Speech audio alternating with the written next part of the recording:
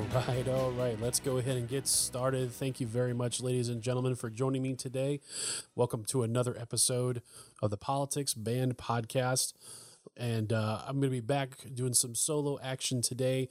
But for those of you who might have really enjoyed the time that I spent with my buddy Blair in our last episode, in episode 11, I'm happy to say that he will most likely be back. We had a really great time. It was a super long episode of probably a little over 3 hours. So that was a lot to talk about, a lot to cover. And he contacted me just a few days after that episode had actually posted and mentioned to me that he had a really good time and he wanted to do another podcast as soon as possible. So I was definitely very energized to hear that from him. Hope everybody had a really great Thanksgiving week and Thanksgiving holiday. Thanksgiving is most definitely one of my favorite holidays of the year. I'm not a real huge Christmas fan, and I know that might kind of come across as a little bizarre to some people, but the side note on Christmas is I find Christmas because of, I'm not saying so much of the commercialization of Christmas. I know some folks really get hung up on that. The part of Christmas that tends to irk me the most is I just kind of find that there's a lot of guilt around Christmas time. I'm the kind of person who, I'm a hard person to buy gifts for because I do pretty decent for myself and I can usually buy the things that I want and for the most part do the same things that I want to do without necessarily having to wait for the holidays for that opportunity. So needless to say, Christmas tends to be a time of year where I tend to feel really guilty because, I want to have the opportunity to do gifts for other people, but sometimes I kind of exhaust myself financially and I always have other financial goals. I know like right now I'm looking at buying a house within the next year. And so, trying to make all those things happen and somehow, trying to deal with the pressures of Christmas and not so much that anybody really makes me feel obligated to buy anything, but it's just one of those holidays that I find a little stressful.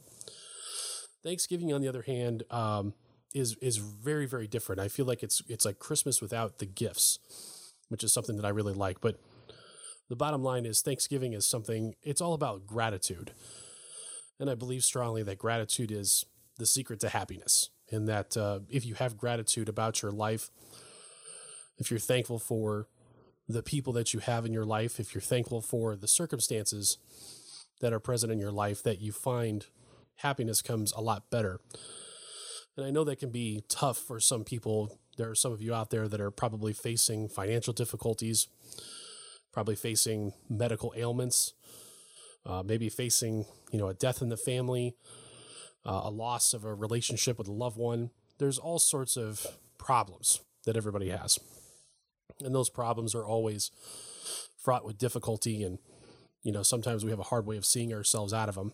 And by the time you get to Thanksgiving, it can be hard. It can be hard to have a large amount of gratitude for all the things that have happened to you over the course of the year, especially for all the bad stuff. And I think that's why I love Thanksgiving so much, because years ago, I understood that the things that happened to me, even the bad stuff, that it made me who I was. It taught me life lessons. It showed me who I was, character-wise.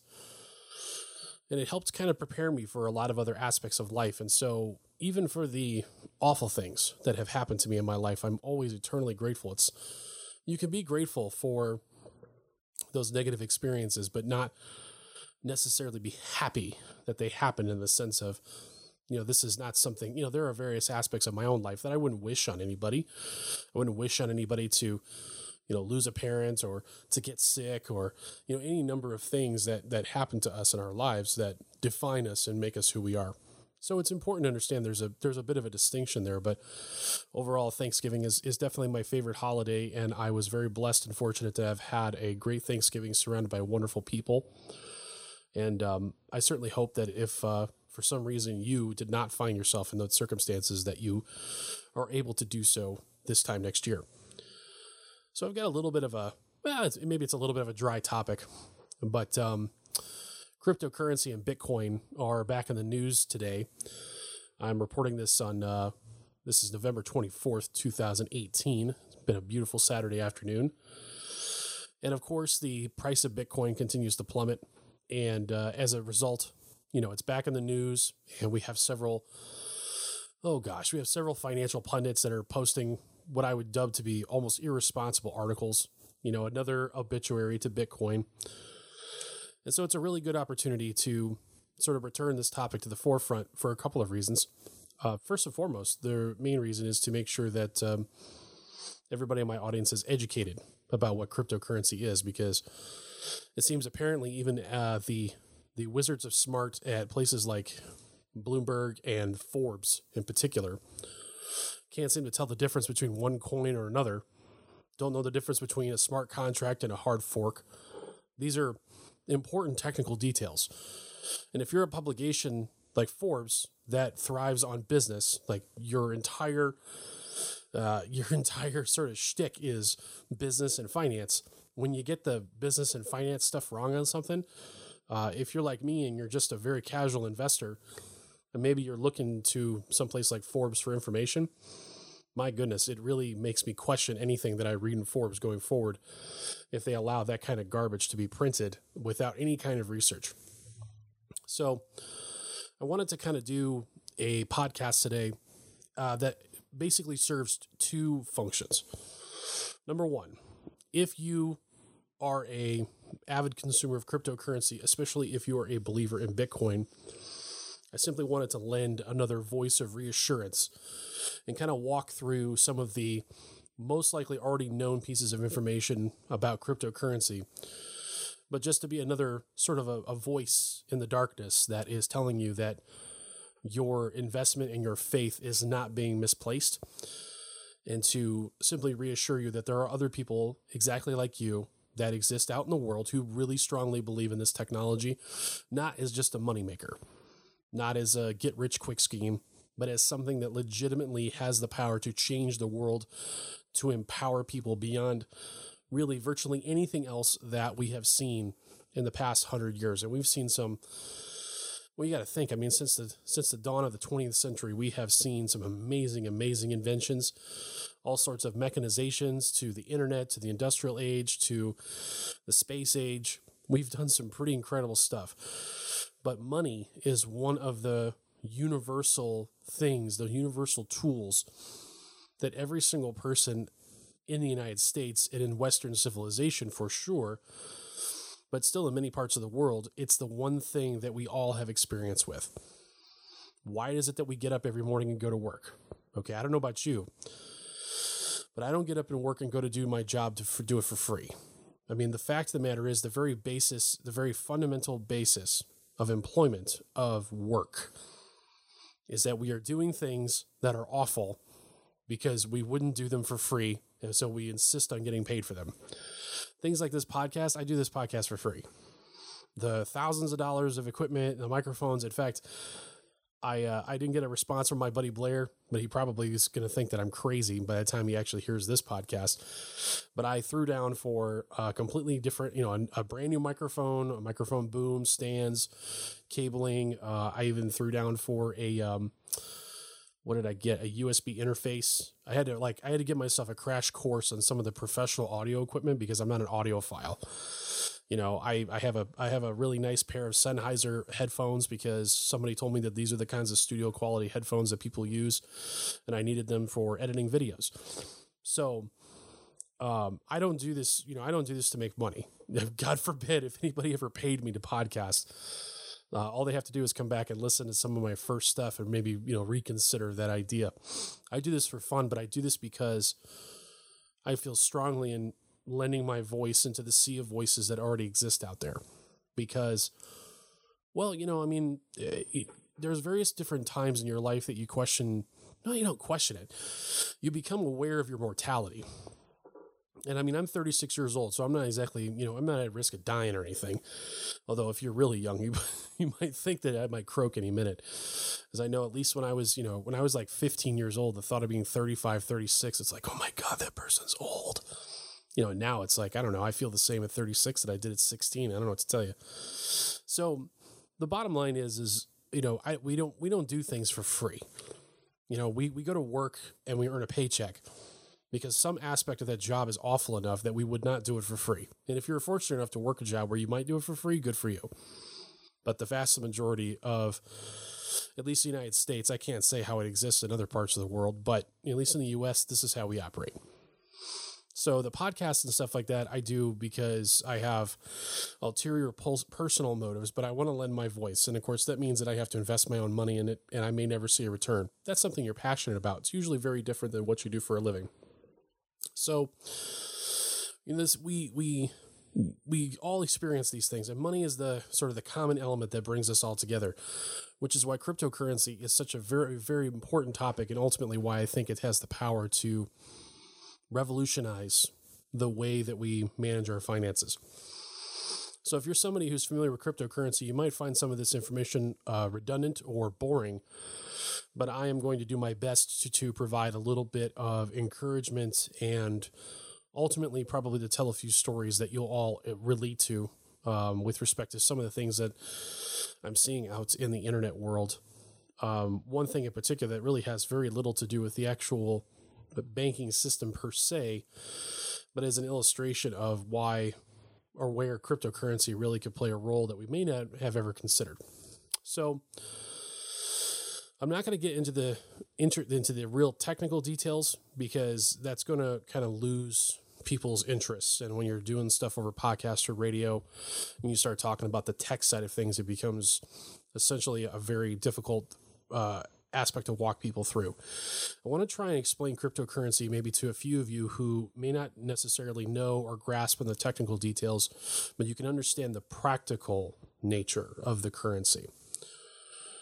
Now, I need you to take whatever you've heard about Bitcoin or any other cryptocurrencies and you just set it aside, because chances are a lot of the things that you've heard are not right, because you need to understand that because we're dealing with technology, and because we're dealing with technology through the eyes of financial gurus who really don't know anything about technology. They know a lot about finance.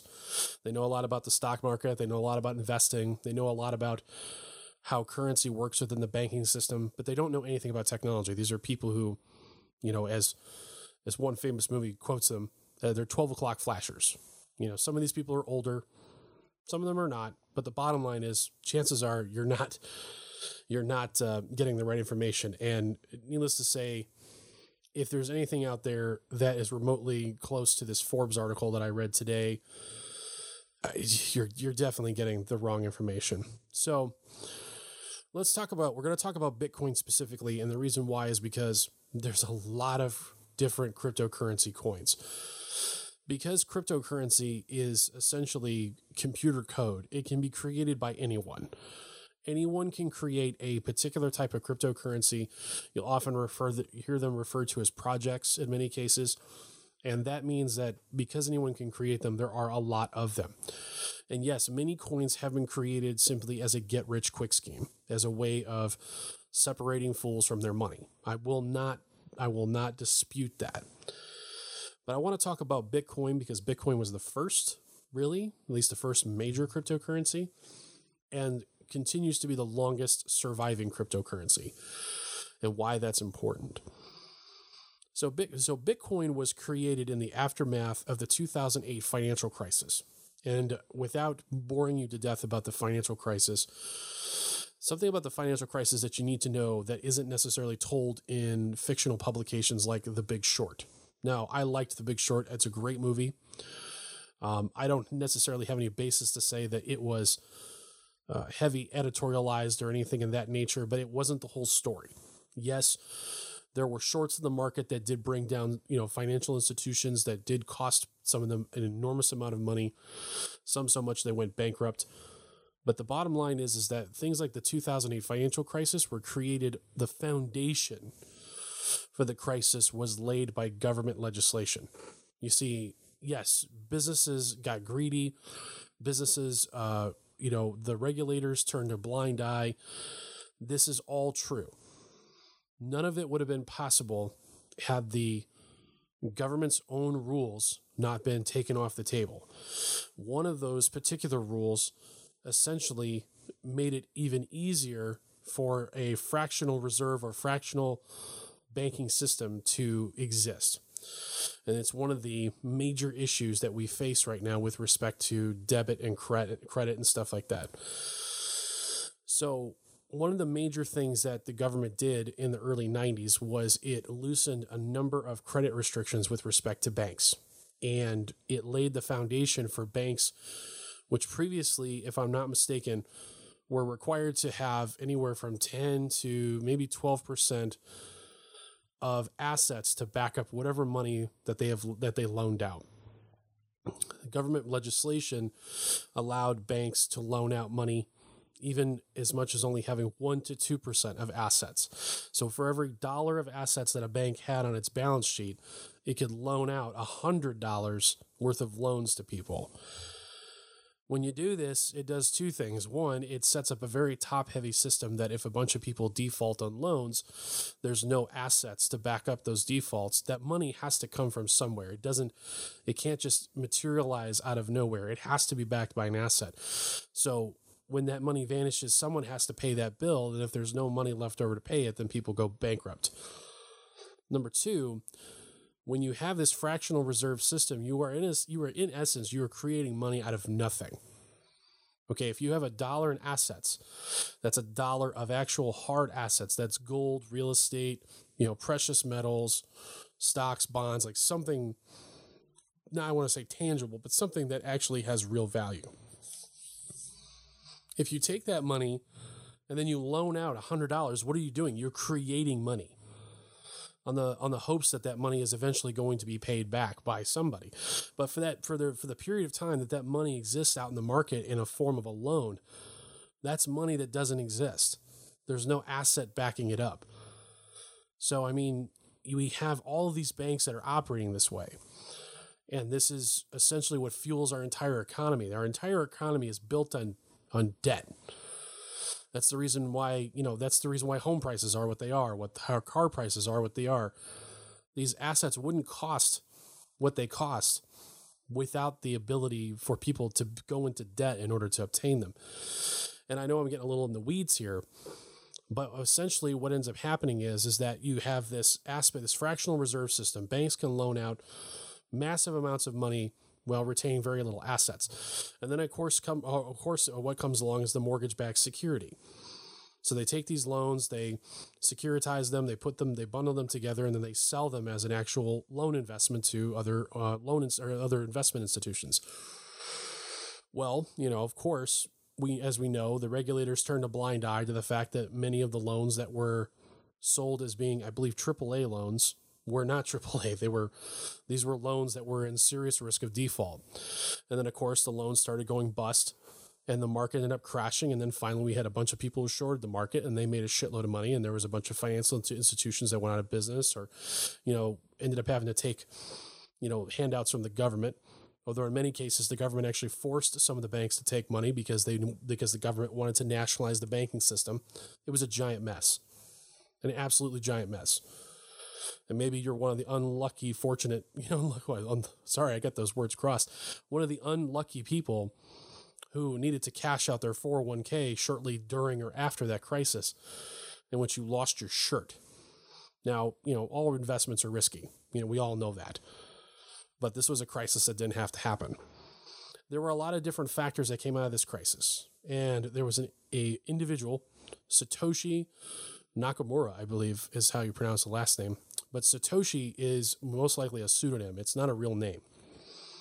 The person who created Bitcoin is not known, at least not publicly. So Satoshi is how he was referred to. And there's some theories about who Satoshi might actually be, but the bottom line is the actual creator of Bitcoin is not known. He's an obscure figure who disappeared around 2010, and it hasn't been heard of since 2010, maybe a little bit later. But the reason why, and he wrote a white paper on Bitcoin, I don't have it in front of me, I'm just kind of talking off the top of my head here from what I remember reading. But there were a bunch of key factors that came out of that crisis, namely the ability for banks to have what they call a bail-in. Now, in 2008, the banks had a bailout, in which they owed a lot of money, and they had no liquidity. They had no cash that they could use to settle debts.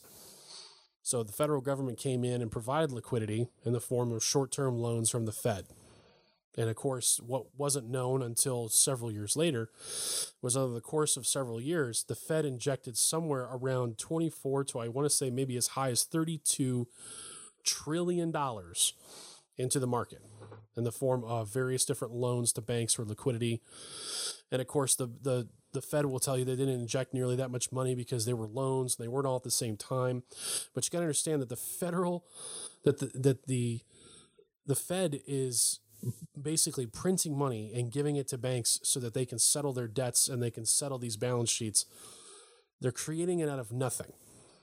Okay, so one of the very first things that Bitcoin was designed to do was to provide a store of value in the form of something that was deflationary. See, the thing about Bitcoin, and the reason why this is such a complex topic sometimes, is you can't tell the story of Bitcoin without telling the story of the dollar. Or really not even just the dollar. You can't tell the story of Bitcoin without telling the story of fiat paper money. And this is really hard for some people to understand. And if you happen to be one of these people, I implore you to please listen to me and do not turn me off and do not tune me out. This is critical. If you learn nothing else from this podcast, you need to learn the truth about the money that is in your wallet, that is in your bank account. The sooner you learn the truth about the nature of fiat paper-backed money, well, really, the more your eyes will be open into the truth of money in general. So you have to think back, and again, this is a really big paraphrasing aspect. But before there was paper notes, you had sort of promissory notes. So you had people that would deposit money in the bank. And of course, what's the purpose of the bank? Well, because, when you're dealing with assets like gold, whether you're dealing in gold coins, whether you're dealing in silver, whatever the medium of exchange of value might be within a particular society, at some point, having that money on you at all times is not practical, especially when it comes to precious metals. Carrying gold, storing gold, all that stuff, it's very expensive. It's very hard. And it's expensive because it can be taken from you.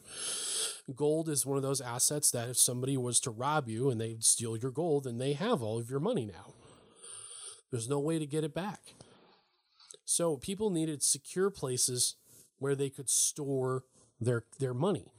And that's how the bank, of course, came to be. And the bank would do what? The bank would exchange a promissory note of some kind to you. And at some point, people began to trade these promissory notes as a form of currency, because you knew that as long as you had a promissory note that was worth, 4 pieces of gold, that you could go to the bank and you could give them that promissory note and exchange it for a hard asset. So when it comes to paper money, paper money was simply the extension of this aspect. And this is where the gold standard came into play here in the United States. Because the idea is that we needed our currency to be backed by something. A paper money is just simply a promissory note. And it used to be, if you had, in the case of the gold standard, that you could go exchange $1 and get $1's worth of gold at any particular time. And that's why it became so important for the United States to basically hoard all the gold, because the more gold we had, the more dollars we can have in circulation. And the idea was this helped stabilize the currency because it was actually backed by something. So the more gold that we had in the United States, the more dollars we can have in circulation. But the problem is, if you're a profligate spender, if you're an irresponsible government institution, this isn't really a deflationary style currency per se, but you do not have the inflationary properties that fiat currency has when it's not backed by anything but what someone tells you it's backed by, or potentially whatever the market determines what its value is. So you end up in this really difficult circumstance where if you're the U.S. government and you need cash, well, you can't just print money because you need gold to back it up. And of course, you could say like, well, what if we just printed a bunch of money and just hope that nobody would notice? Well, what happens if everybody decided they wanted to go and cash in at the same time? You don't have enough gold to back that currency. So then, bam, the gig is up, right? So there's always that inherent risk that you can't just print money. This is the gold standard. It's got to be backed by actual gold. So after we had some financial turnover and turmoil and stuff like that because of all of this, the gold standard was done away with. But in the midst of that, you had all these other countries who didn't have the gold reserves that the United States had. So this is where the notion of the world's reserve currency comes into play with fiat dollars, because countries needed something to back their own currency on. So what did they do? Well, they can't have the supply of gold that the United States has because we have it. So they decided to back their currency by US dollars. So now you could go in and you could exchange German marks, the British sterling pound, Japanese yen, the ruble, anything for X amount of dollars, US dollars. And all these countries had dollars in reserve for their currency because the dollar was backed by gold. So if they back their currency by the dollar, it's sort of like it's backed by gold. Well, that worked really good when we had the gold standard, but once we got away from the gold standard, now we're basically just operating on essentially the full faith and credit of the United States government. And as we continue to accumulate more debt, more and more every year, to the tune of over $220 or $230 trillion if you include unfunded liabilities, it starts to get really worrisome. And one of the major reasons why the dollar continues to be propped up internationally is because if the value of the dollar was to plummet, the value of everyone else's currency would go along with it. So we've been in sort of this limbo game from an international perspective where countries have been secretly trying to find another store of value that maybe they can back themselves by that isn't the US dollar, but the key element is oil is traded in dollars. So if you want to buy oil, you have to have US dollars. It isn't traded any other currency. And so we've had numerous instances where countries have made some grumblings about potentially having something other than dollars to use for trading oil as a way of stabilizing the price of oil because it fluctuates up and down, especially with the dollar's value itself. If the dollar becomes worth less, then the price of oil goes up, and if it's worth more, the price of oil goes down. But the bottom line is that fiat currency is designed to inflate, and it is worth nothing if it is not backed by a hard asset, of which the US dollar no longer is and has not been for a very long time. So there are a few fundamental key truths about fiat currency, especially the US dollar, and I'm going to give those to you right now. Number one, first and foremost, the dollar is worth nothing. It is not worth anything that someone is not willing to trade you for it. It is not backed by an asset. It is backed by zero. It is only worth something because the U.S. government tells you it's worth something. Now, I'll give you an example in the opposite direction. We're going to go to the country of India. And those of you who are involved in cryptocurrency already know the story I'm going to tell you, but if you're not familiar, just hang on a second. So in the country of India, India has a real problem. I don't know if they still do, but they used to. People wouldn't pay taxes in India. There were a lot of tax evasion that was taking place. I believe at the time, only at the height of this problem, only about 20% of the people in India actually paid income tax. So what was happening? What was happening was a lot of people were being paid in cash. So money is not being stored in banks necessarily because they're keeping the money out of the banks and they're storing it in the bank of Sealy Posturepedic. So there's all of this cash that's floating around that's off the books, and the government is not getting tax revenue for it.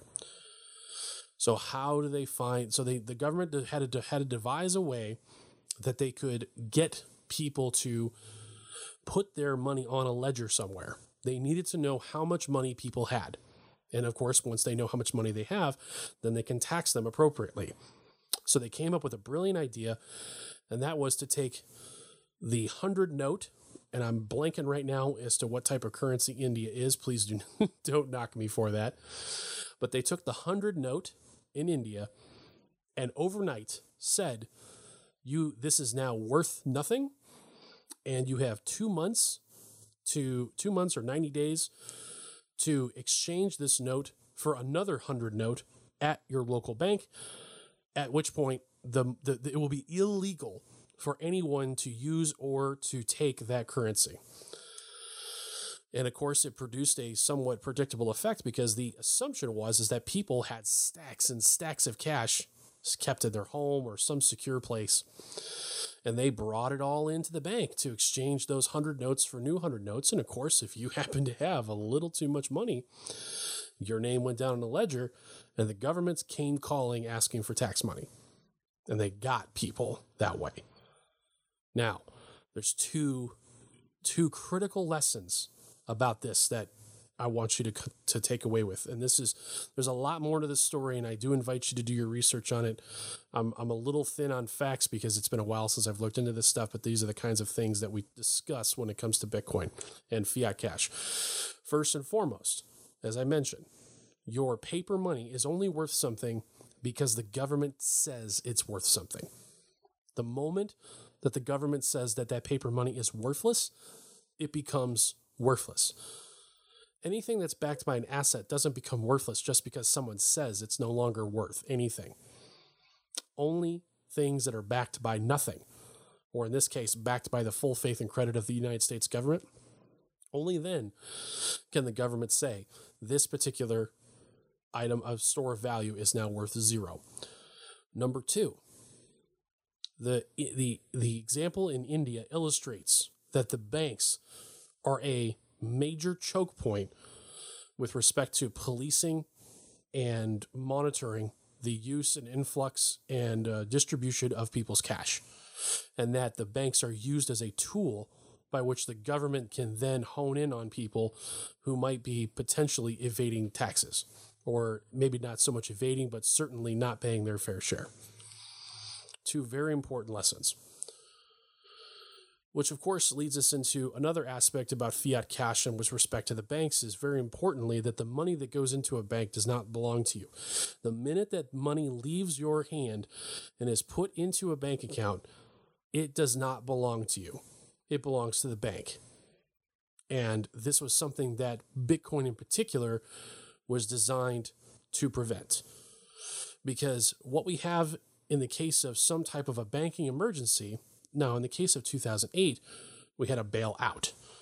And a bailout was when the government stepped in and provided liquidity and saved several of these banks from collapse, because the concept is that if they all collapsed, then it would be a massive catastrophe economically and financially for America and potentially Western civilization as a whole. But the thing is that after years of legislation and looking back at what took place and analyzing the events that transpired, there have been a lot of laws that have been passed to harden banks. And one of the ways in which banks will harden themselves is something called a bail-in. Now, the difference between a bail-in and a bail-out is who the money belongs to. In the case of a bail-out, the money belongs to the taxpayers. In the case of a bail-in, the money belongs to you.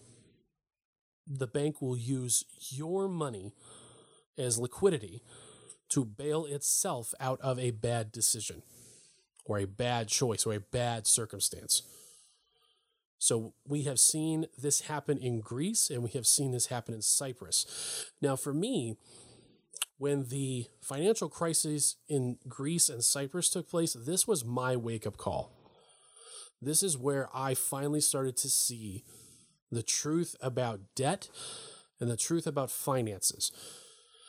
And that's because both of these countries were dealing with, and in some cases still are, dealing with massive debt. Massive debt.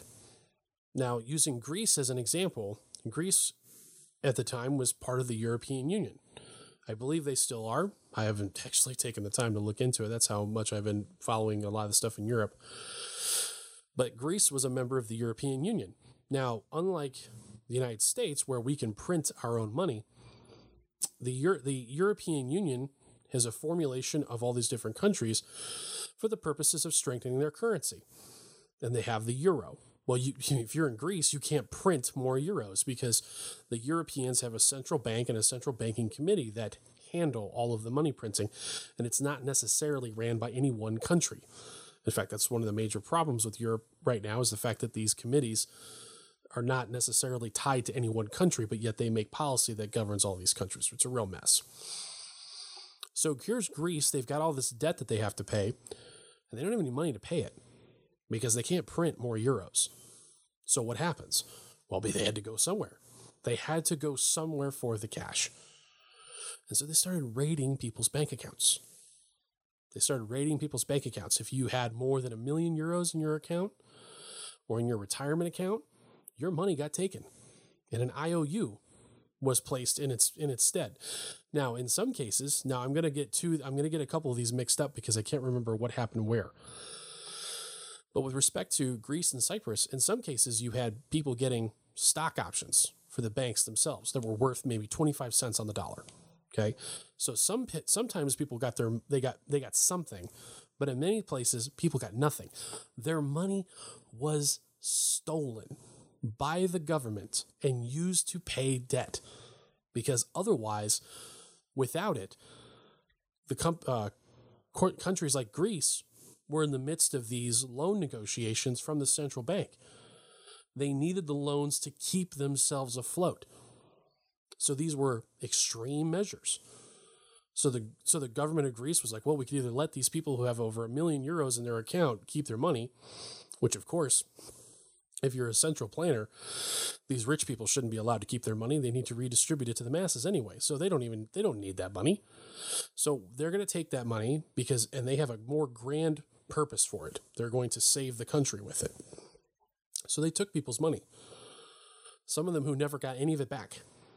And then, of course, Greece was able to secure these loans with the central bank and keep themselves afloat.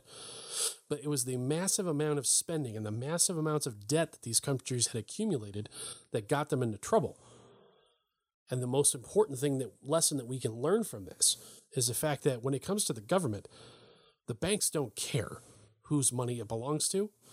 If the government says they want it, the banks are going to give it to them because they exist in a symbiotic relationship. The governments need the power of the banks in order to enforce things like tax law, and the banks need the government because, of course, that's where they make a tremendous amount of money, is via the government regulation and government services.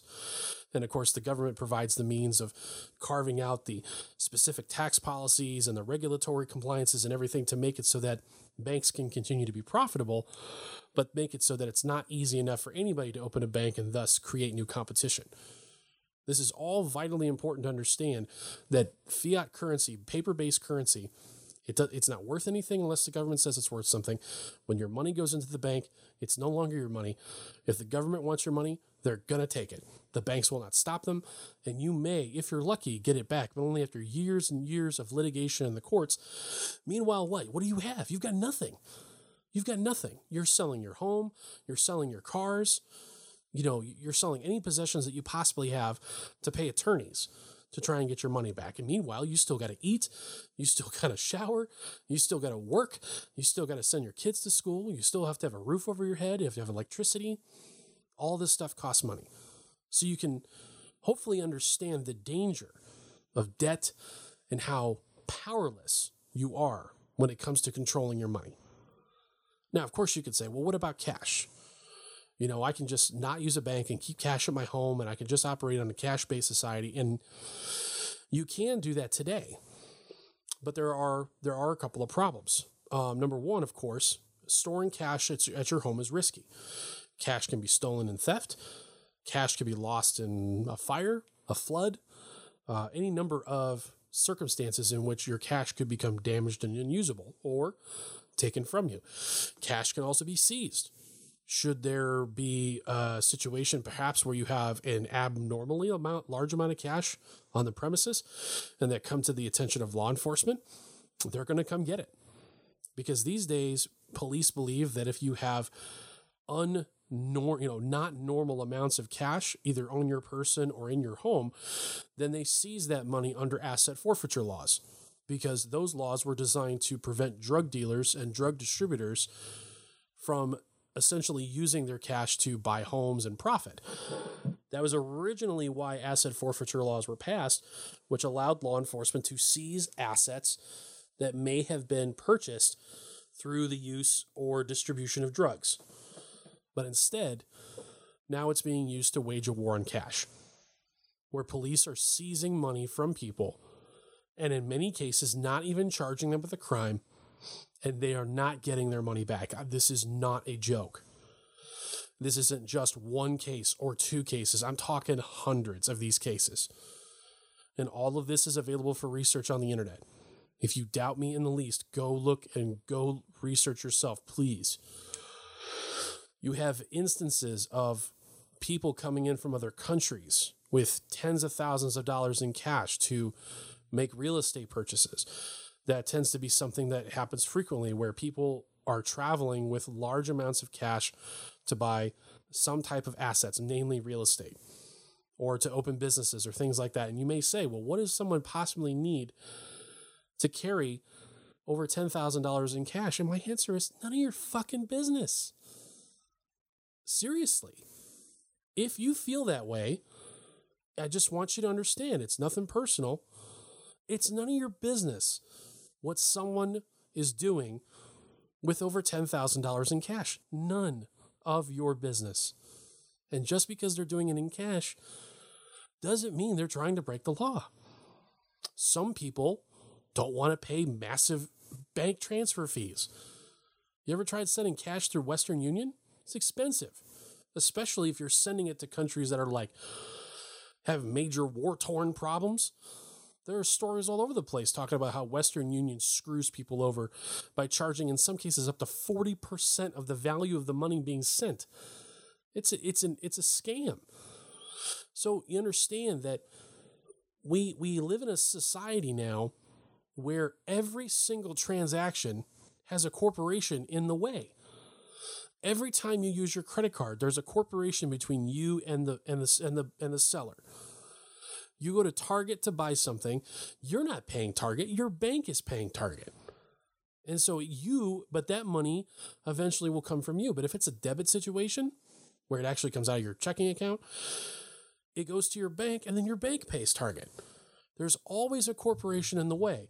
And every time a corporation is put in the way, they get their cut. And of course, they also control whether or not that payment actually gets made. So in the case of cash, some people don't want to pay the fees. Some people just prefer dealing in cash. But this notion that dealing in cash, and it's something that's also been applied to cryptocurrency, does not mean that you're actually breaking the law. But this is where law enforcement departments, it's not a universal principle, but there are law enforcement departments that literally get rich off of asset forfeiture. They seize assets, they sell them, and in many states, they are allowed to keep some or all of the proceeds. So there's actually a conflict of interest with these law enforcement departments seizing people's money illegally because they get to keep some of it or all of it. That's a huge problem. So you can understand, there's all of these vulnerabilities that cash has. There's all these vulnerabilities. Yes, you can use it anonymously. Yes, you can transport it, but like gold, it's risky, it's expensive to transport, and now with the war on cash, keeping cash in large quantities and using it in large quantities is very, very difficult, and it's very risky. Are you going to risk bringing $50,000, $60,000 in cash to go do a down payment on a house, knowing that if you get pulled over for a seatbelt violation or a broken taillight, cop looks in the back seat and sees about half a dozen briefcases, opens those up, and they're full of $100 bills? You're going to take the chance that they're going to let you walk away with that money when it's your life savings, when it's the equity out of a home that you had for 20 years? No way. Absolutely not. You're going to do that electronically. And when it's done electronically, it's tracked, it's monitored, and more importantly, it's taxed through bank fees and transfer fees and all sorts of BS like that. So this is the setup. So if you've listened this long, I appreciate your time, but this is all very important. This really sets the stage, laying out the problems. So Bitcoin comes along. Bitcoin is designed to do a few things. Number one, first and foremost, it's a deflationary currency. It's artificially set at a maximum of 21 million coins. Now, you may ask yourself, how the hell did they do this?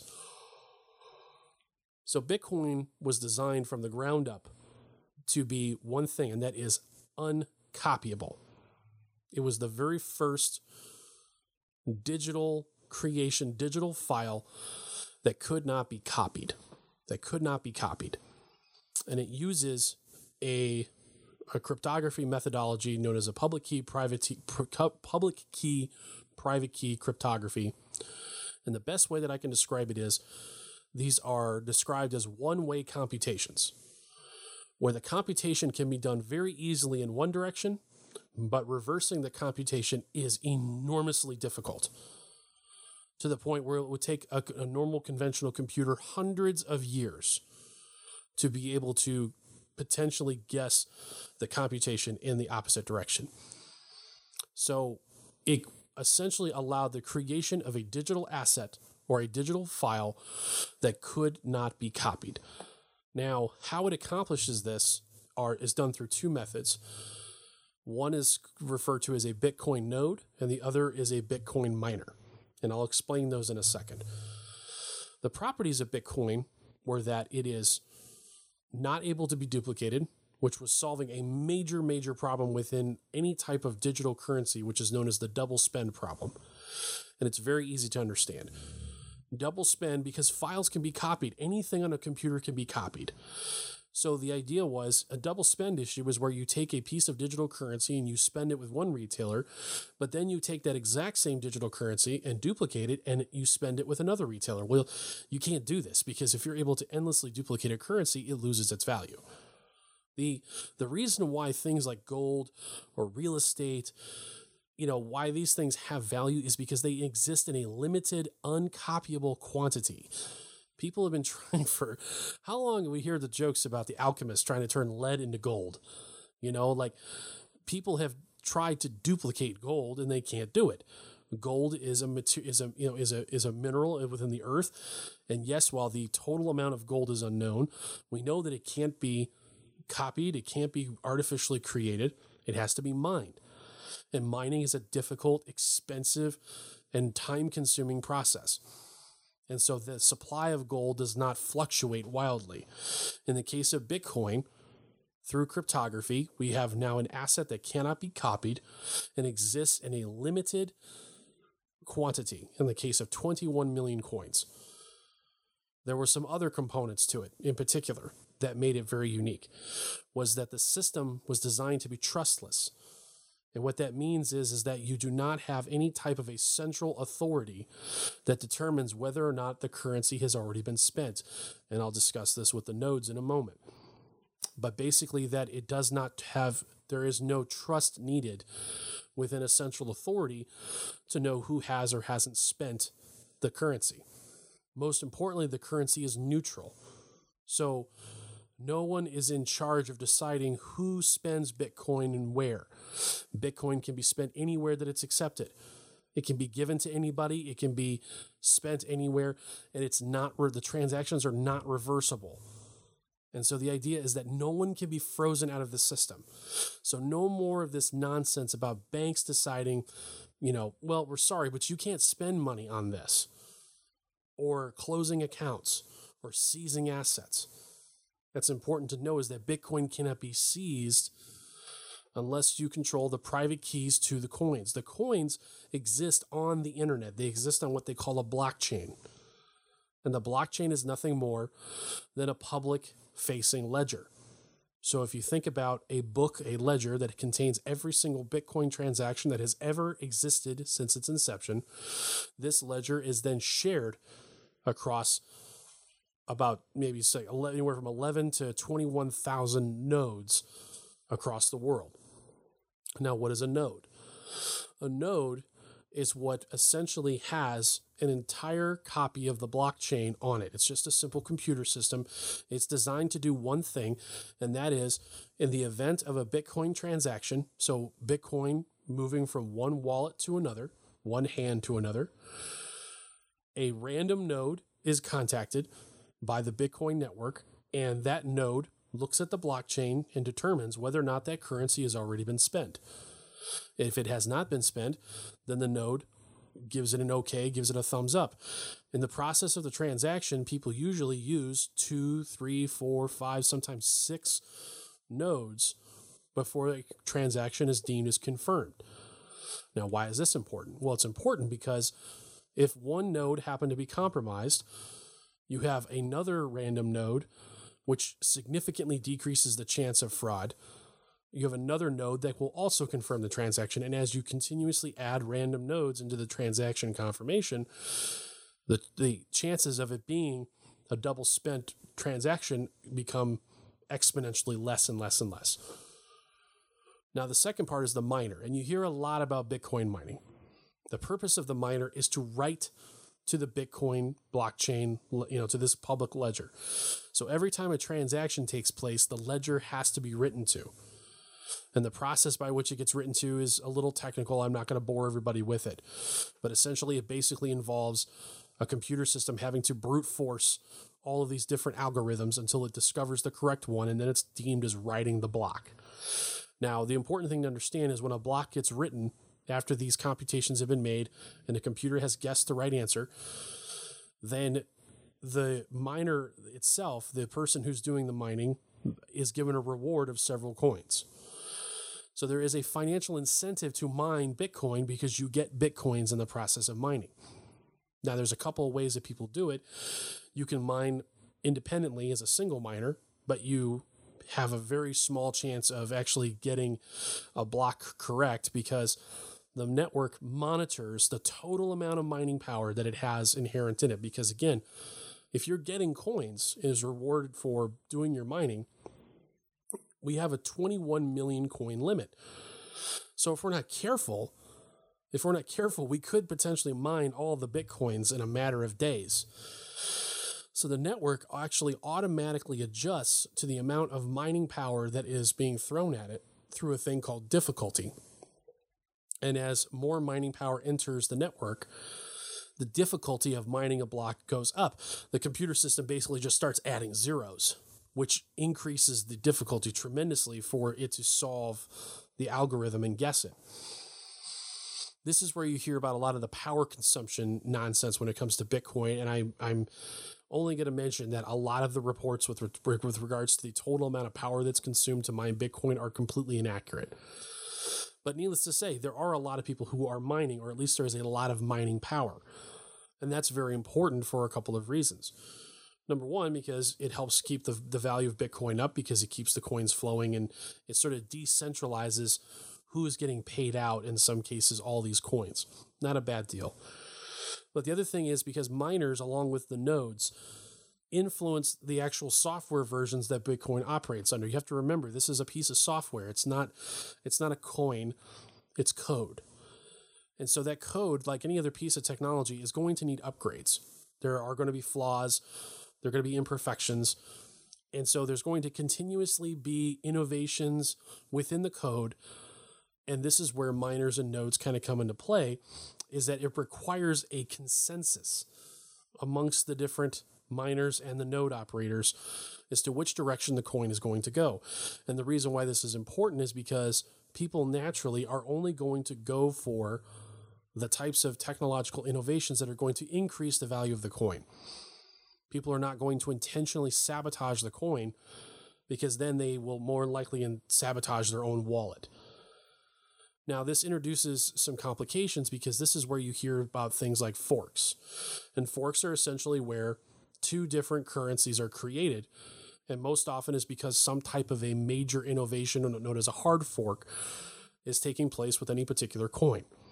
Now, most recently, we had one with something called Bitcoin Cash, which if you happen to be a member of Forbes, you might be surprised to know that Bitcoin Cash is not Bitcoin.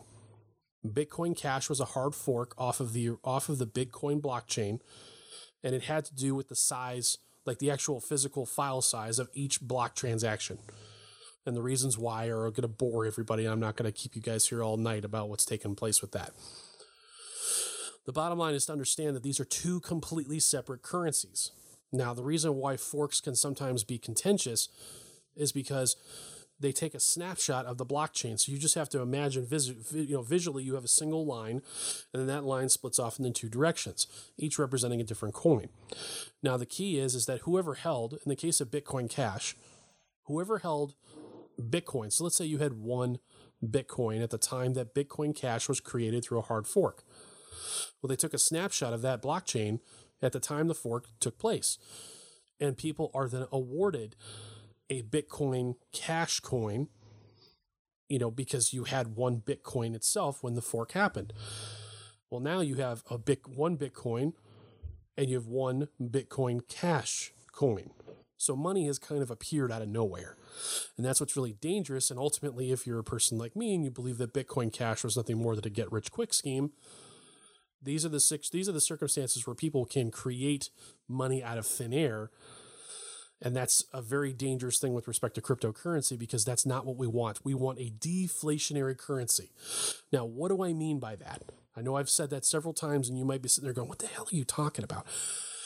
Well, deflationary currency, let's talk about what it is by what it is not.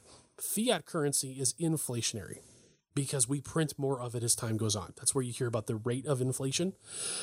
So the dollar becomes worth less every single year. This is why we talk about the cost of inflation, adjustments for inflation. So every single year, if you're fortunate, your company will give you a cost of inflation increase in your salary. That's not a promotion. That's not a bonus. It's the company recognizing that you now have less spending power than you did before, and they want to make sure that you're compensated for the same amount of value that you bring the company.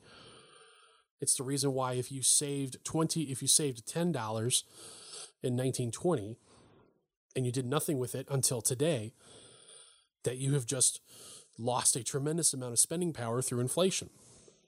$20 or $10 in the case of this argument, I apologize. $10 in 1920 will go a lot farther than $10 will today in 2018. So we don't want that, really, in some respects. Now, there are some downsides to the opposite, which is deflationary currency.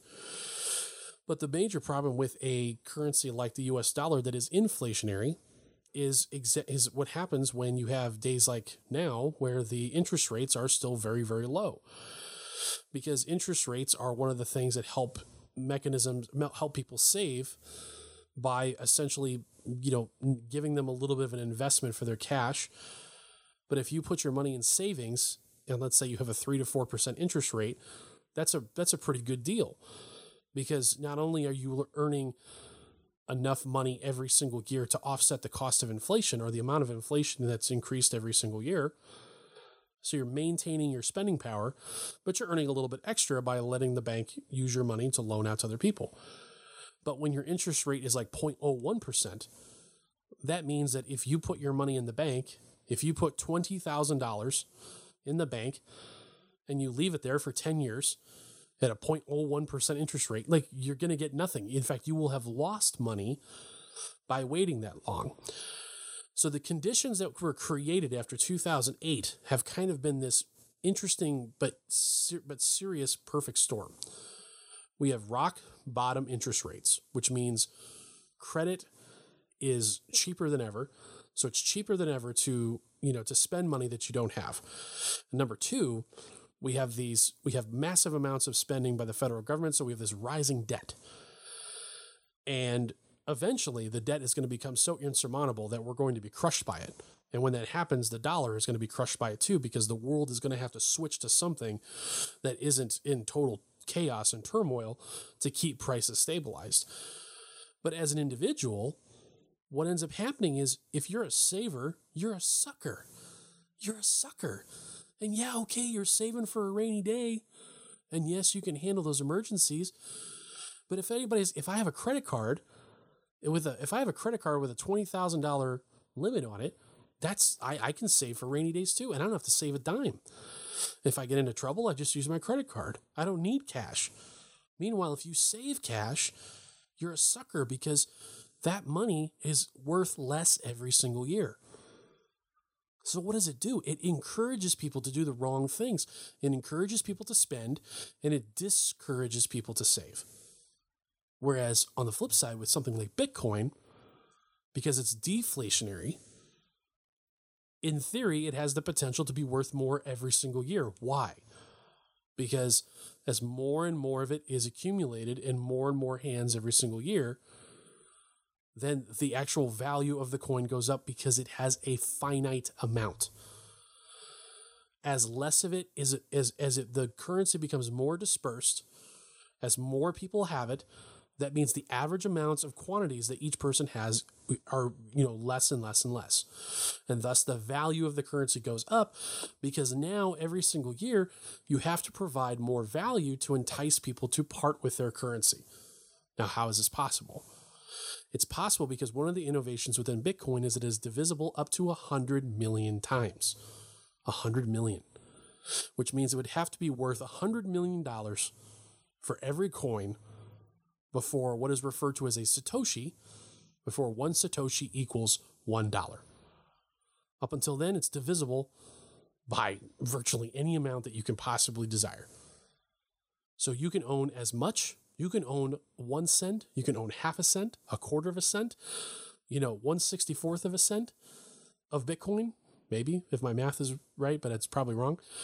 Point is that it's divisible by enough means that it fits our current monetary system without a problem.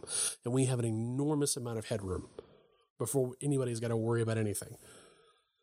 So the currency can become more deflated over time, and it will not impact the ability for people to spend it.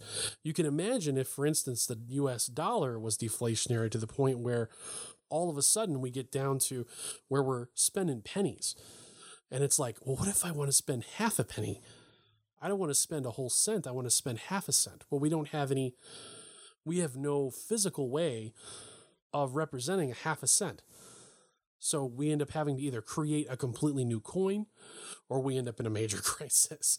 But you can see where, from an electronic standpoint, how it's very advantageous to have this type of a setup because it can be deflationary and people still be able to spend it. But most importantly, people will be rewarded for saving it. And there won't be any capability to print more. Now, you could say, okay, we can do a hard fork and you can create more coins, but that's only if people recognize that coin as having any value. That's the other key, too, is if people don't see any value in it, then it doesn't matter. Now, I know I'm getting a little in the weeds here, so I'm going to kind of pull back because we're past an hour and I want to be respectful of your time, but I also want to make sure I get this information out there. I want you to think about Bitcoin as a form of digital gold. This really, it's all of the best things about gold and none of the drawbacks. And it's been referred to as digital gold. I didn't make that up. First and foremost, it is a deflationary currency, just like gold is. Number two, the fact that it's a store of value and it's an asset. It cannot be copied, just like gold cannot be copied. But it doesn't have the disadvantages of gold. For instance, number one, gold is hard to divide. It's divisible, but it's not divisible very easily. And of course, even if it is divisible, like you see some of these like survivalist gold investments where they're like, here's a $20 sliver of gold. How do I know that's gold? Seriously, like how do you know it's gold? How do I know that it's not just something that you made up? So if you pay me in $200 worth of gold, that's all in these little gold slivers. I mean, you need a chemist to tell you that it's actually gold. Whereas Bitcoin, the authentication, the ability to prove that it's Bitcoin is inherently built into the technology. You can't create Bitcoin out of nothing.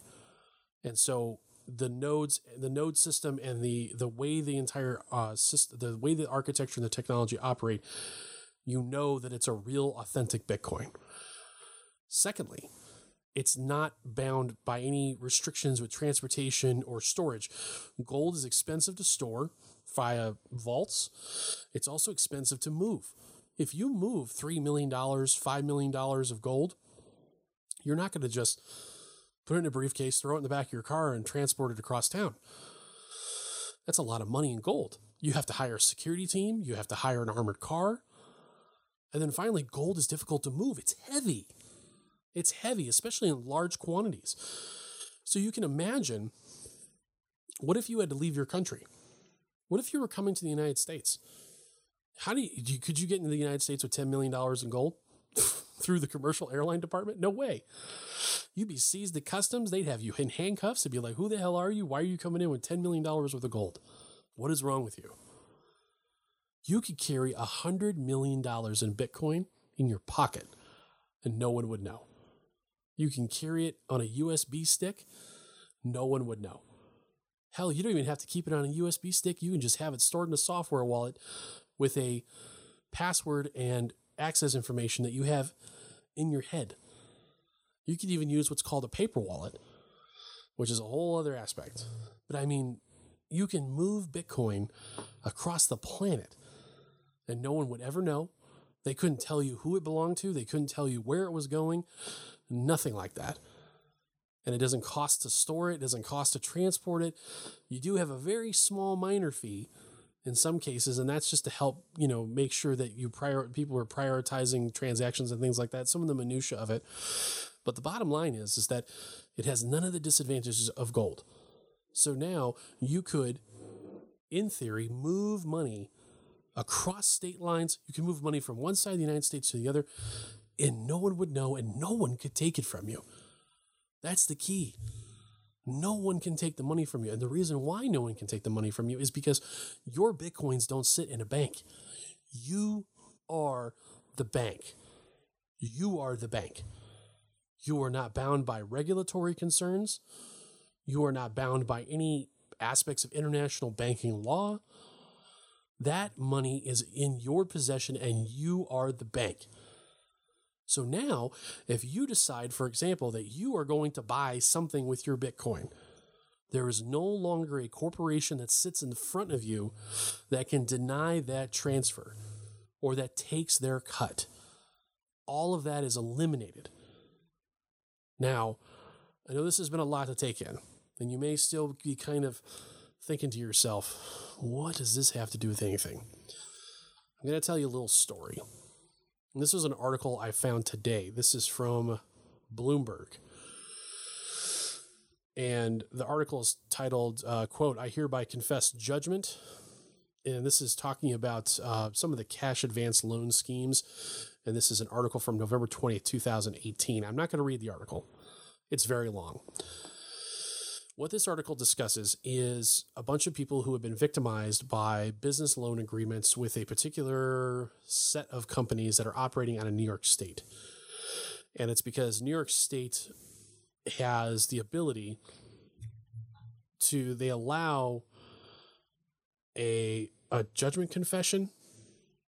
I don't want to peruse this too long, but essentially they still allow a financial document that has ties all the way back to English common law, which essentially basically is a recipient of the loan. You basically waive your rights to any kind of litigation or lawsuits in the event that there's a disagreement between you and the person who lent you the money as to whether or not maybe you've violated their loan terms. And this basically kind of amounts to a form of predatory lending. And it's really fascinating to me because, of course, I've seen so many nonsense accusations about this with respect to bank loans, about redlining and all this sort of stuff. And in many cases, I feel like a lot of these particular instances where people claim that there's some type of abuse of minorities with home loans and stuff like that, that it really comes down to these people signed a contract, made an agreement, and they didn't fulfill the agreement, and now they're in trouble.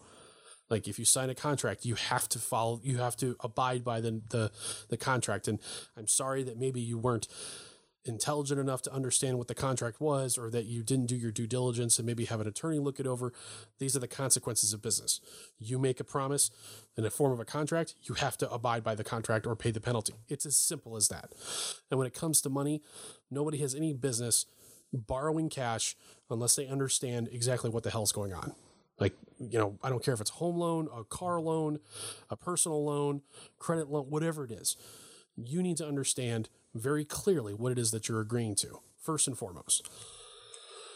In this case, there were accusations that the lending companies actually forged documentation or made significant corrections to the documentation and the contracts after they had been signed. Now, I'm not a contract lawyer, but I know basically that if you change the date, If you cross out the date on a contract and write it in, that contract is null and void. That's it. There's some minor stuff that you can correct on a contract, but like big stuff, like the name of the business or the people who are on the contract, if you make those corrections, that contract's null. It's done. So there were instances where people were legitimately screwed out of their money, and in those instances, the lenders need to be prosecuted. But they discussed how people were taking out loans with a particular set of loan companies, and these loan companies were charging loan shark interest rates like 350% APR interest. It's insane. And then something would happen. Either they'd miss a payment, and they're paying daily. Like they used the example of one couple running a business. They borrowed $36,762 from this company called ABC Merchant Solutions LLC, and they were making $800 daily payments. And then the ABC Merchant Solutions company claimed that they had missed a payment. But of course, when the couple called them to figure out what was going on, they played that everything was fine. Well, then a few days later, the bank took $52,886 from their account, just stripped it right out of their bank account. And it goes back to this aspect within New York State where there are these predatory lending companies that essentially are wooing people with these business loans when they are having trouble getting them. And then, of course, they're charging exorbitant interest rates to jack up the total cost of money that these people would pay. They're manufacturing or falsifying reasons for why they're foreclosing on the house or the loan. And then, of course, the banks are being contacted by the New York State Legislature, all of which you need to understand. The people involved at the state legislature, within the government system within the state of New York, they're all getting a cut of this. So the rails are greased all over the place. It's in everybody's best interest to go along with this nonsense. And then the people who have these loans are getting the money stripped right out of their bank accounts. Like there's nothing that they can do. And the banks are so heavily regulated and they're so in bed with government, they will not stand in the way. They don't give a shit about whose money it is or how much of it is in there. If the government says we're taking it, the bank's like, here you go. Because fighting it is not worth it. Banks are in it to make money, and you can't make money if you're out of business because you've been shut down by the government. Now, there's a lot more to this story. It's a terrible story, and it's kind of half and half to me. Like it's half lending companies that are breaking the law, and it's half of people who were signing stuff that they had absolutely no idea what they were agreeing to. So, the bottom line is, A, please be careful with what you sign with contracts. Please, please, please. But secondly, if this was all in Bitcoin, these lending companies would have got zero. They'd have got nothing. They wouldn't have gotten a dime because there'd have been no bank. You're the bank. The government would have been calling you and saying, you need to pay so-and-so some money. And you'd be like, I'm not paying them anything. And then you would have had to have gone to court because, of course, litigation for companies like this, it takes years. In the meantime, you have the benefit of having their money and having used their money. And, of course, there's not any promise that they're going to get their money back. But with respect to cryptocurrency, you don't give it up unless you voluntarily give it up. And there have been stories of hackings and stuff like that. And you need to understand that a lot of the hackings happen in these major, large exchanges. By and large, people don't lose cryptocurrency unless they are significantly ignorant on what they're doing. They give away private keys, they give away passwords, things like that. There is some responsibility with respect to Bitcoin and other cryptocurrencies. Like you can't be an idiot about this stuff. You have to be a little savvy on what you're doing and make sure that you're not making mistakes. And of course, there are some opportunities for people to engage in what they call man in the middle attacks, which could allow someone to get access to information that could help them take your coins. But it's not prevalent. And if you're careful and if you're smart, it's not a problem at all. I have not come close to having any of my stuff stolen. And I've done some movements and I got stuff on exchanges and things like that. And for full disclosure, I do own a decent amount of Bitcoin. But I use this story as an example. There's like 12 or 1,500 active cases that the couple in this article have discovered. And millions and millions and millions of dollars, probably well more than that. So if this was a cryptocurrency situation, none of these people would have lost their money, because once the transaction was completed, it's one way. There's no taking it back. You can't reverse a Bitcoin transaction. Once the transaction is on the blockchain, it is done. The ledger is irreversible. So, this is just one example of where Bitcoin could potentially have prevented people from being taken advantage of by the banking system. So there's a lot more to Bitcoin. I invite you to do a little bit more research into the technical side of things and into some of the practical ideas. But what really caught my attention with things like cryptocurrency, the aspects of individual responsibility, the aspects of being your own bank. I can't stand banks. And even the bank that I'm with, it's not like I don't like them. It's not like they're mean to me. It's not like they've really given me any trouble. They have my money and I get my money, and there's never really been any problem. But it's the fact that I have to ask somebody else for permission to get my money. I mean, as an example, if you bank with any of the major banks like JP Morgan Chase, Bank of America, name your fill in the blank, pretty large bank corporation. You ever gone to your local branch and asked them for $10,000? Just go down there and say, hey, I would like to withdraw $10,000 in cash. Chances are the answer is going to be no. And they'll tell you, well, we don't carry that much cash on hand on site. That's the first and foremost. But if the bank can tell you no, like you're not getting access to your money.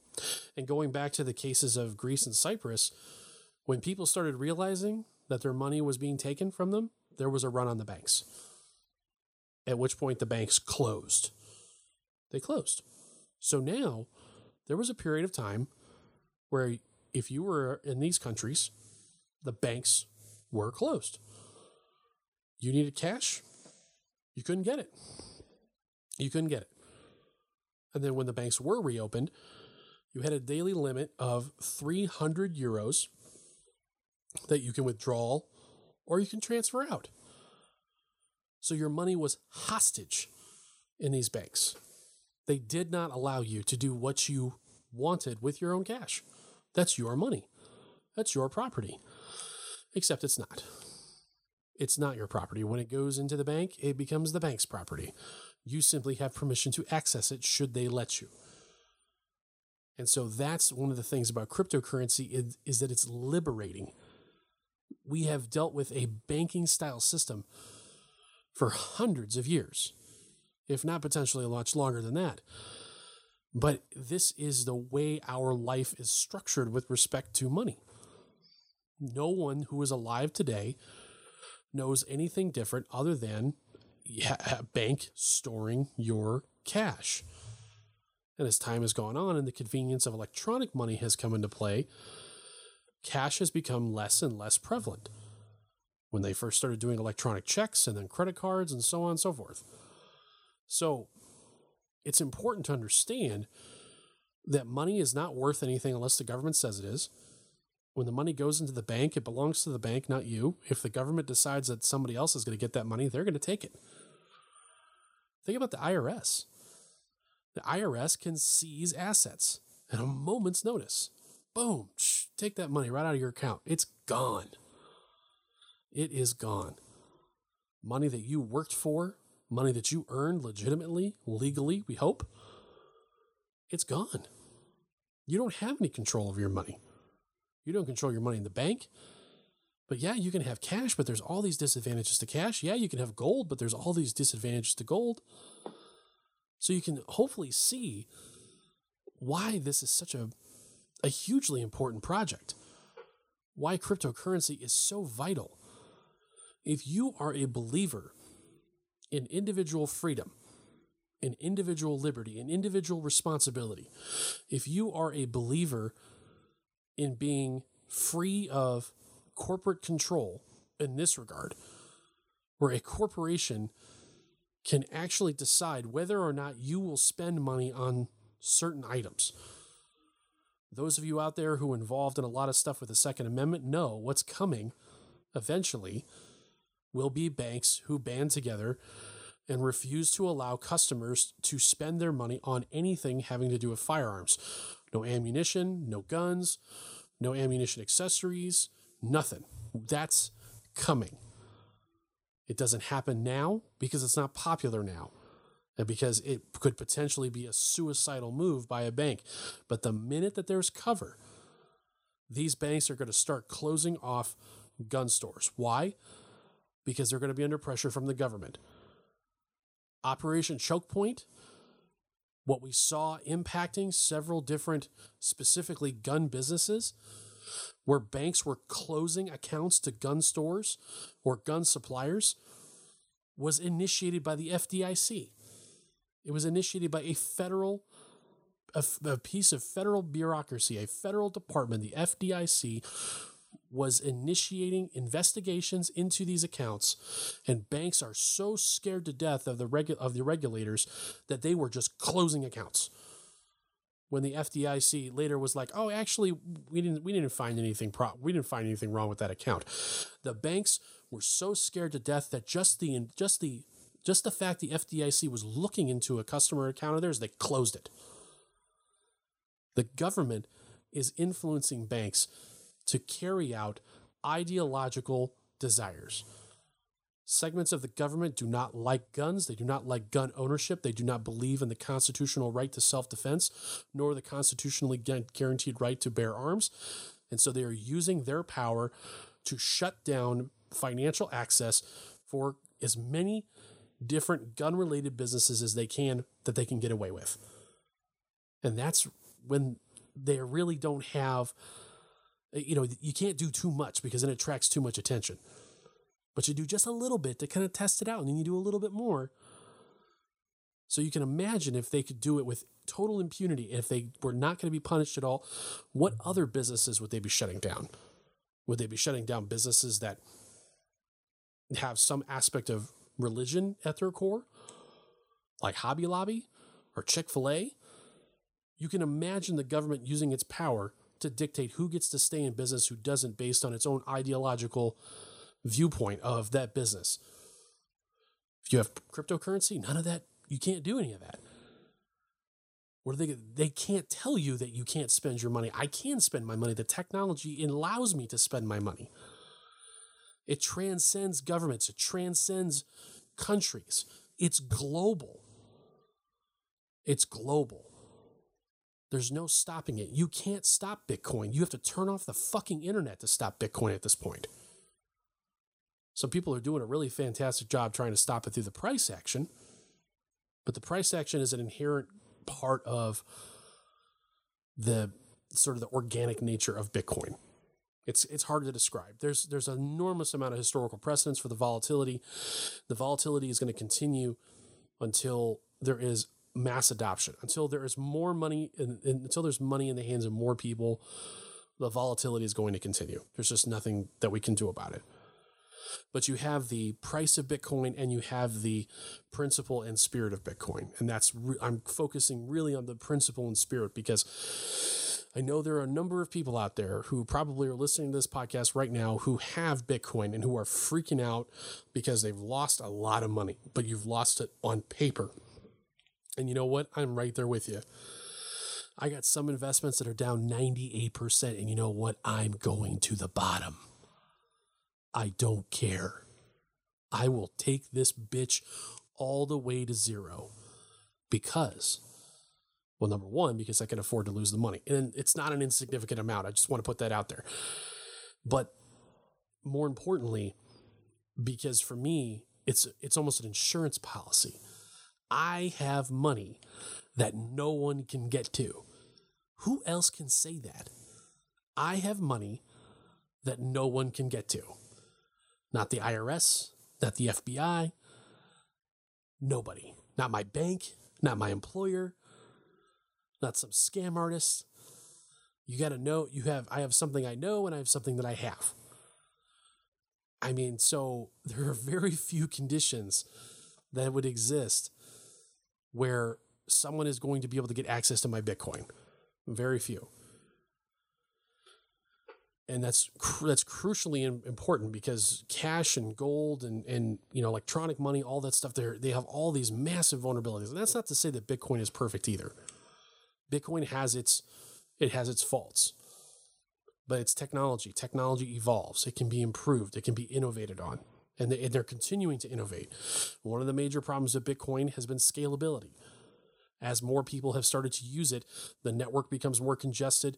It becomes more difficult to get transactions through, and that's why innovations such as the Lightning Network have taken place, which is a off-chain transactional network that allows people to exchange currency off-chain, and then only once those, what they refer to as channels, are closed, then the transactions are settled and the blockchain is written. So you could potentially have all these transactions taking place all day, and then someone finally decides that they're going to close their channel down, and then they have to write to the blockchain. But man, you could probably go years of off-chain transactions before you finally have to settle up. So it's stuff like that. Innovations will continue to happen because innovations make the currency more valuable. So that's where the incentive comes into play to improve upon it. Because the more you improve Bitcoin, the more Bitcoin will potentially be worth. And if you hold Bitcoin, the more money you stand to make. But of course, the important thing to keep in mind is that we look at the value of Bitcoin from the perspective of the US dollar, which is an inflationary fiat currency that is only worth something because the US government says it's worth something. And I'm hoping that sometime soon we will get to the point where we are no longer evaluating Bitcoin under the basis of how much it is worth in dollars, and instead be evaluating Bitcoin in terms of how much it is worth in the market. How much am I able to buy with Bitcoin? Not how much is it worth in terms of dollars. Who knows how long that is going to take? It could take a while. But the bottom line is that I talk about this today because, of course, it's all over the news, and people are naturally freaking out because there's price movements and it's going down, and you have a couple of people who write obituaries. The obituaries for Bitcoin are probably one of the most entertaining aspects of the entire debate because there are hundreds of obituaries that have been written about Bitcoin since its inception in 2009. People have declared the death of Bitcoin so many times it is a joke now. And what was whatever this article was from Forbes that I was reading earlier, where essentially they, said, stick a fork in it, it's done. Like, give me a break. It's like, if I had a Bitcoin for every time somebody said it was dead, I'd be a very rich man right now. So the notion that it is done and over with it's grossly underestimating the resilience of the technology and the communities that are behind it. But if you don't own cryptocurrency, I'm not a financial advisor. I'm not going to sit here and tell you what to do. I'm just sitting here telling you that I believe in the technology and I believe in the problems that technology is trying to solve. And it's really super scary to some people because, it's all part of that limited liability life. People want to earn their money and they don't want to be thinking about where it's going. They don't want to be afraid of losing it. They don't want to be afraid of, accidentally misplacing a password or misplacing a hardware wallet, or they don't want to be responsible for managing the ownership of their cash. They just want to put it in the bank and they just want to go and swipe their credit card. They don't even want to think about it, even though they're paying, the banks charge billions with a B as in boy, billions of dollars every year in just fees. Just fees. And many of these fees are from people who are over withdrawing accounts, so like the fees are coming from the people who probably stand that are like the people who need to lose money or people who need to pay fees the least. The people who have the least amount of money to pay fees are the ones that are forking them over. It's crazy. And yes, we all voluntarily engage in this exercise. But at the same time, there's such an enormous war on cash that we're almost forced into it. And so that's going to bring me to sort of the final conclusion of this podcast. And if you are still listening, thank you very much for doing so. I do sincerely appreciate it.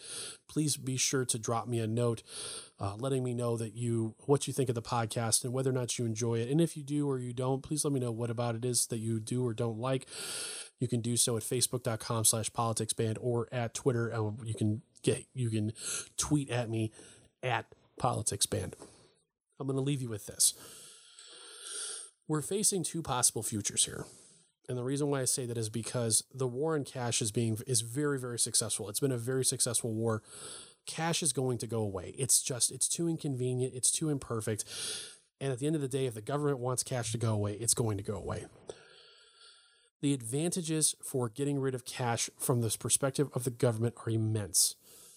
Because if cash is gone, that means that all of your money resides at a bank and it cannot reside anywhere else. All money must be in a bank.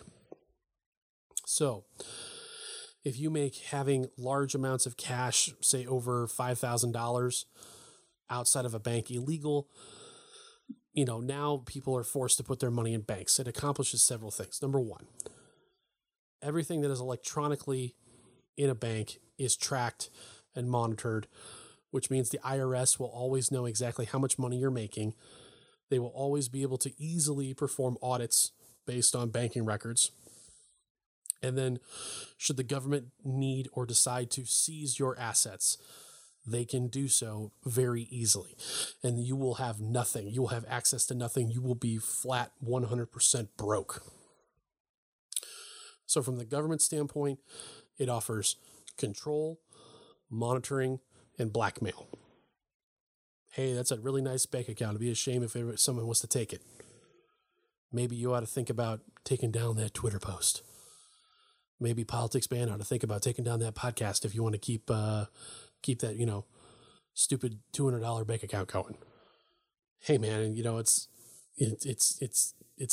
has happened. It's not happened to me, but I'm saying if you think that governments don't actively threaten people with their own money, I got a bridge in Alaska I'd like to sell you. However, okay, so if we were to go to a cashless society as it exists today, everything that you spend your money on will be monitored, scrutinized, judged. You will not be able to hide from the IRS. The IRS can seize your assets at any time, and the government will be able to fully blackmail you with your own money. Or if we have a cashless future of cryptocurrency, where everybody is their own bank, where nobody's money can be taken from them without their permission, where transactions cannot be denied, where corporations are not taking fees and taking their own cuts with every single transaction, where the transactions are semi-anonymous, and I say semi, there's not a whole lot of anonymity right now. At least with cryptocurrency, you have some aspects of individual freedom and individual responsibility that still allow you some control over your own money. Whereas the other future, it's no longer your money. It's the government's money until they say that it's not. And the very, property rights are one of the strongest fundamental foundations of our way of life. And your labor is property. No one has the right to force you to labor against your will, and no one has the right to deprive you of compensation for your labor. And so you can understand how powerful it is if you were able to control the value exchange for your labor. If you were able to track it, control it, use it for blackmail, you would have immense amounts of power over the average American citizen. Whereas cryptocurrency represents true freedom. It represents a break from the current system and essentially puts much of the banking industry out of business. Banks, as we understand them, would change tremendously. We would still have a need for banks. There are still going to be some people who don't want to keep their currency in their own wallet. But the nature of banks would change dramatically. It would change. The whole business model would have to change in order for it to function properly. So it's up to us to decide what that future might be. And while, yes, the price of Bitcoin is continuing to plummet, and while some people are using this as an opportunity to, to dance on the corpse of Bitcoin, even though it's been done hundreds of times before, my point is that this technology is not going away. In fact, it is sorely, sorely needed. We need cryptocurrency more than we ever possibly thought that we did. So I encourage you to do your research. I encourage you to get involved. I want you to become part of these communities. I want you to start taking control of the things in your life that you can take control of. And this is one place that you can do that. I'm not going to tell you what to buy. I'm not going to tell you how much to buy. I'm just going to tell you, read about it, educate yourself about it, and really dig deep into your own political philosophy. And I don't know if you're like me, this kind of stuff fits like a lost puzzle piece into my own political philosophy. It fits in line with how I view everything else. I really wish I would have known more about Bitcoin years ago. I would have invested in it heavily then. But I may not be here right now. I may have been in a beach in Tahiti, or, maybe not Tahiti, because right now here it's not too good there, but maybe in like Bora Bora, someplace like that. I would have been doing something other than this podcast, and who knows, I'm right where I'm supposed to be. And I do appreciate you all listening out there. And this won't be the last time I talk about cryptocurrency. So if you found some of this boring, or maybe if you found some of this interesting, just a heads up. But I do appreciate you all listening today and continuing to be part of the podcast. Thank you very much for your time today. And I hope you have a great week, and we will talk to you next week.